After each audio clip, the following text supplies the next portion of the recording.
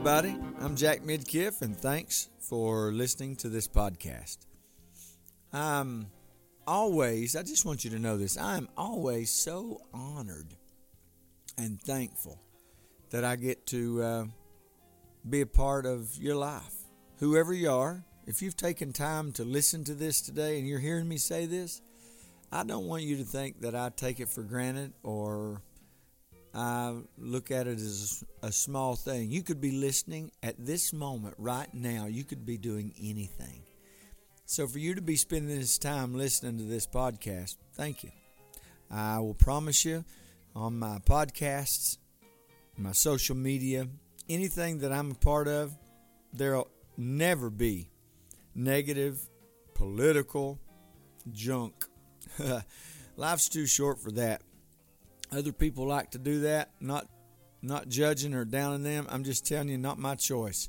Not my choice to spend my day. So thanks for being a part. I would invite you also to go and check out jackmidkiff.org, and you can find information all about my new life coaching practice. And if I can ever be of help to you in any of that way, then send me an email, and I'd love to be a part of your life and help you. What I do as a life coach is I take a method that I have, quite frankly, just compiled over the years of being 51 years old and a pastor for 21 years, just to help people dream again. It don't cost a bit more to dream big than it does little. If you don't know that, I hope that you can learn that and get that down in your spirit. One of the things that I say every day is it don't cost a bit more to dream big than it does little. Today I will have my faith built by the Word of God. I will not allow my past to control my future. God has given me my dreams to look forward to and my faith as a means by which I will arrive. I will dream big because I serve a big God. Amen. So, thanks for being a part of this today. I want to talk about something that I'm really excited about sharing with you. And here's the thought. God wants you. You heard me right. God wants you. It doesn't matter where you've been, what you've done, who you did it with. God wants you. He desires to have a relationship with you and do some great things in your life. I believe He wants to do some great things through your life. And I believe all the intelligence and abilities and beauty and wisdom that you are blessed with is to help you with your purpose and help you do great things. So I just want to tell you, God wants you. One of the biggest obstacles I think that people have to get over to be able to find their destiny, walk it out, and be fulfilled is to believe in themselves. To believe that they are able, no matter what, no matter who they are. God has created them so unique and so incredibly special. And I mean that. There's things that I can do that you can't. There's things that you can do that I can't. But man, when we operate in the things that we can do, and we then appreciate those that can do other things, man, life is good. Life is good. There's scriptures that you can go and look at, and quite frankly, because of the time element of this, and this is a podcast, and I don't intend for it to be a sermon, a place to just preach sermons and all that. As a matter of fact, maybe you want to check out my last podcast. I talked about why I am plant-based. I'll be doing different podcasts for different reasons and different things. But, I do want to talk about the things that Jesus has in store for us and what He wants. And if you want to go look sometime and you could read the whole chapter, it wouldn't take you that long. But in Hebrews, the 11th chapter, what that chapter does in the Bible is talk about a lot of past great men and women well, I think it's mostly men in this scripture, but that did some awesome things. And in one translation, they're even called the faith champions. And I believe that they are great examples for us to follow. However, I will tell you that I do not believe that God's looking for carbon copies of Abraham in this 21st century. So the other day we were taking a ride through the country in a place that I'd never been to before, driving up to Kentucky. And as we were going through, we started, into this, farm on both sides of the road. And Kenzie, my son, said, "Man, look at all this fence." We were just talking about how beautiful the land was. And then we got up to this big, beautiful entrance with this set of gates. And you look past the gates and you see this beautiful old, what I would call, mansion. Well, my wife, Melissa, said, "Oh, that's my favorite style of house." And she started talking about how it looked like the home from Gone with the Wind. And then that brought up the subject of a book that she'd bought like 12 years ago. She had packed it away and kind of forgotten about it or misplaced it or whatever. And she had recently found it. And so as she got into it, she figured out that it was actually a first edition Gone with the Wind from 1936. And, that's pretty exciting if you have any thought of what books are actually worth, classic books.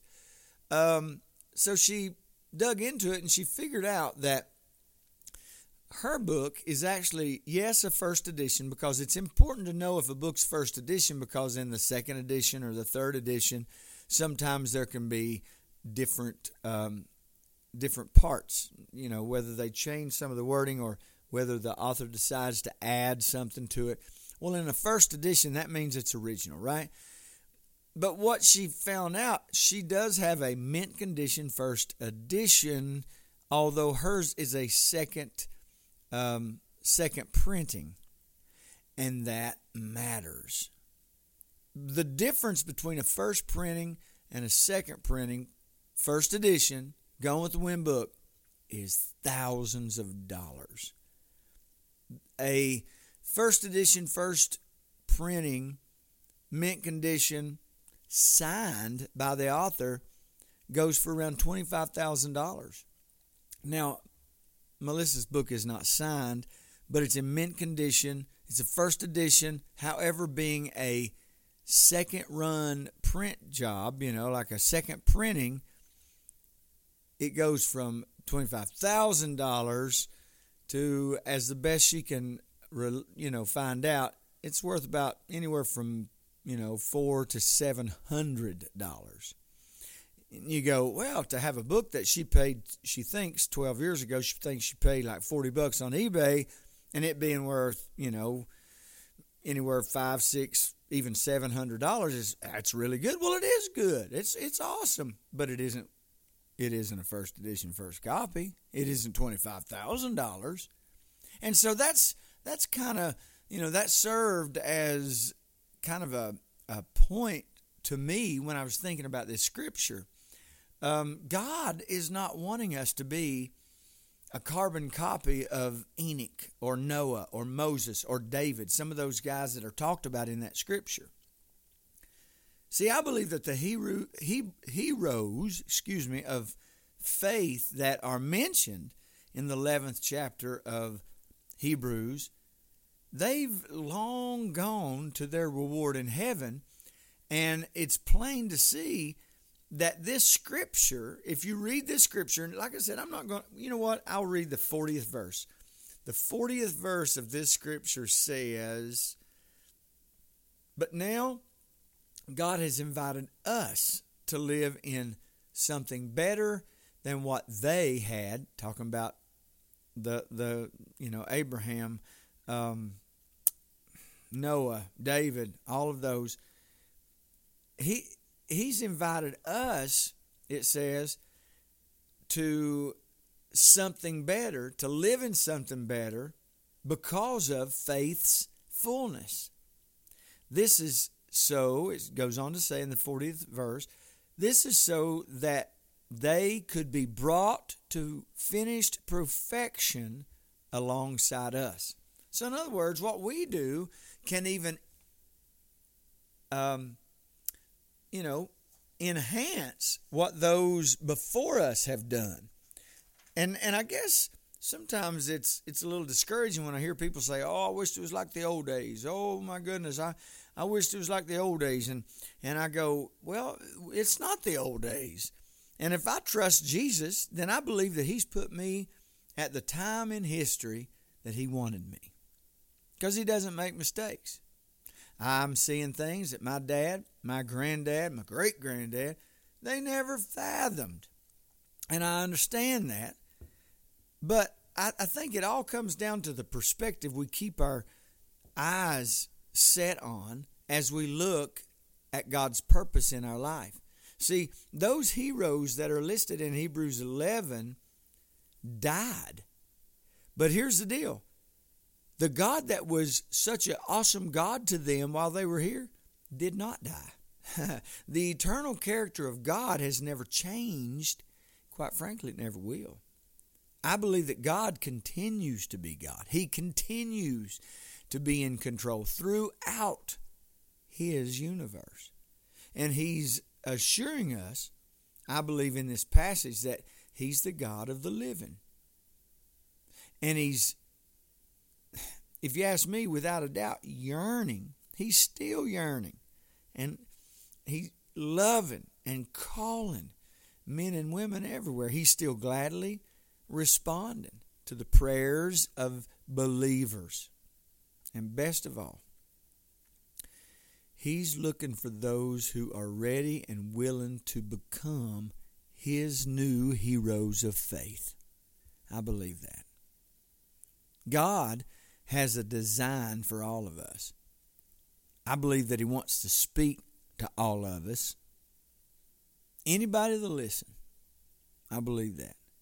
God's not looking for an exact replica. He's not looking for another Noah or David. He wants to bless. He wants to equip. He wants to use our individuality. See, He gave us that. Do you know that? He gave us the individuality that we have. And every one of us who by faith are believers in our own generation, He wants to use us in our own generation, just like He used those other guys in their generation. He wants to use you, and He wants to use you the way that you are. In other words, the personality you have. See, you can't study the book of Hebrews long without seeing that faith in God is neither an ordinary nor an imaginary quality. Godly faith is dynamic. It's powerful. The accomplishments of faith are only credited to God. Of course. See, that's the thing. He can use us. He can use our individuality. He can use our originality. But He uses us when we acknowledge that it's all Him anyway. We just let Him use us, our earthly part, and we submit to Him, and we see great things happen. But it's pretty awesome to know that the people He blesses and uses is as different as night and day. And quite frankly, I think that's important to know, because God don't intend that believers be alike, like all poured out of one mold. No. As a matter of fact, it's actually one of the things that hurts Christian influence today, in my opinion, to think that we all have to copy one another. God knew very well what He was doing when He gave all of us different personalities, different temperament, different dispositions. And quite frankly, I think we let a lot of my opinion, you don't have to agree, and that's okay if you don't. I'm not mad at you, and hopefully you won't be mad at me. But I hear so many people, and of course I was raised very traditional. I love my heritage, but I don't agree with everything that I heard growing up. Like, I just wish the church was like it used to be. I don't, because I used to go to churches that didn't have no air conditioning. Oh, I just wish we'd have services like we used to. Well, I'm not negating the great services, but why, if God's not changed, why can't we look forward to having great services again? See, quite frankly, for too long, religious people have got hung up on the act of religious activity instead of just walking in an everyday life with a relationship with Jesus. I believe as humans, we don't understand how God can use us with our different personalities and all that. And that hinders us sometimes. But I want you to know that biologists tells us that they can examine thousands upon thousands of leaves in the forest and never find two just exactly alike. See, we've come to realize and accept the fact that there are no two people exactly, and no matter if they're identical twins, no matter what, there's no two people that are identical in this world. And the point I'm trying to make is that God, the all-knowing, divine artist that He is, has formed each of us out of what I like to say His inexhaustible variety. He works in His wisdom and His love to bless and honor the differences, as well as the similarities in men and women. See, God accepts us no matter where we fall within the range of our varying human personalities. And I believe that we should thank God for giving us our own individual personality, our own individual temperament, our own individual ability. We should never waste time and energy trying to be like somebody else, no matter how much we admire that person. And you know what?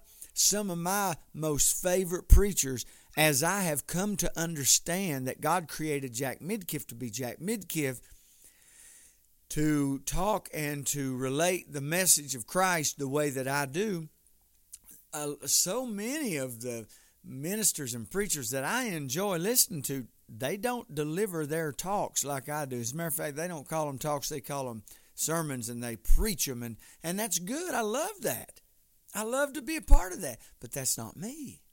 And every once in a while I might get excited and raise my voice a little bit, but quite frankly, you know, I do it the way I do it, and I'm so fulfilled when I do it that way. God does not expect us to become identical copies of our spiritual heroes. He just doesn't.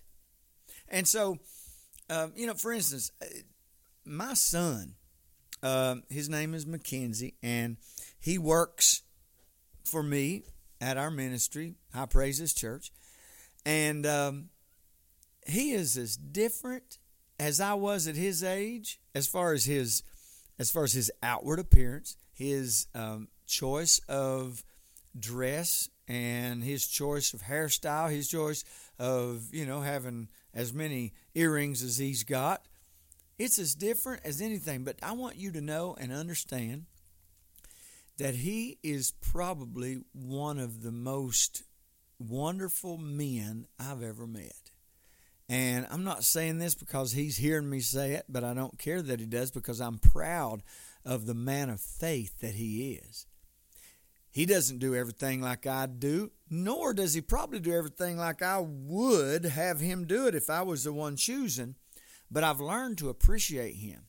Now, don't get me wrong, I share with him when I disagree because we work together, and I have opinions too, and I'm not negating my opinions just because I appreciate his. But I will tell you that I don't care what he comes looking like to work, because first of all, he's always stylish, he's always looking good, but it's just different. There's a young lady, and the reason that I don't pick that apart is because I know his heart and I know his desire. There's a young lady that goes to our church. Her name is Zadrian. I told her the other day, how much I appreciated her. And the reason, it isn't because she looks exactly the same as all church people I know. She's got blue hair. But after I bragged on her a little bit, she told me that she is into a certain kind of music. It's not a Christian style of music, but she said she met this girl that she didn't know before, and she just started befriending her.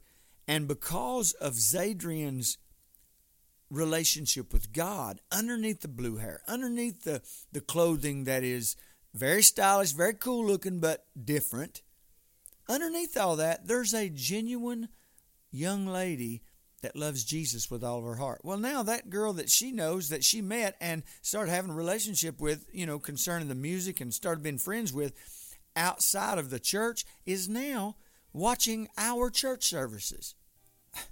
So my point is, we're all to be today's people of faith, no matter what we look like, smell like, talk like. Ecclesiastes 9:4 says, "For to him that is joined to all the living there is hope. For a living dog is better than a dead lion." When we try to be like all these people that are from the past, sometimes we're giving up the best part of us. Because, Vince Gill said one time when he first went to town in Nashville, he's a country music singer that has, he has 21 Grammys, 5 number 1 hits, 17 top 10 hits. And when he first started recording, he loved George Jones. And after singing the first song, his producer went in and said, "Listen, Vince, we've already got a George Jones. We don't need another one. And so if basically, if you want to make it in this business, sing like Vince Gill, not George Jones." Well, you can look him up. Google Vince Gill if you don't know that name. He's very popular today, and he's had lots of great success. So here's my point. God wants you. God don't expect us to ignore the promises He has for us. God wants you. In this, your generation, give God your attention. Give God your love. Give God your devotion. And then watch Him use you right where you are. So, I hope this has helped you today. Hope it's been a blessing to you. And I just want you to know that God knit you together, I believe, in your mama's womb, right? And as He was doing that, when He got done, He did not go, uh-oh. When you were born, He did not go, uh-oh. I don't care what the circumstances of your birth was. You are a planned piece of God's heritage. And He wants you to invite Him to be a part of your life. Check me out on jackmidkiff.org. I'll catch you next time.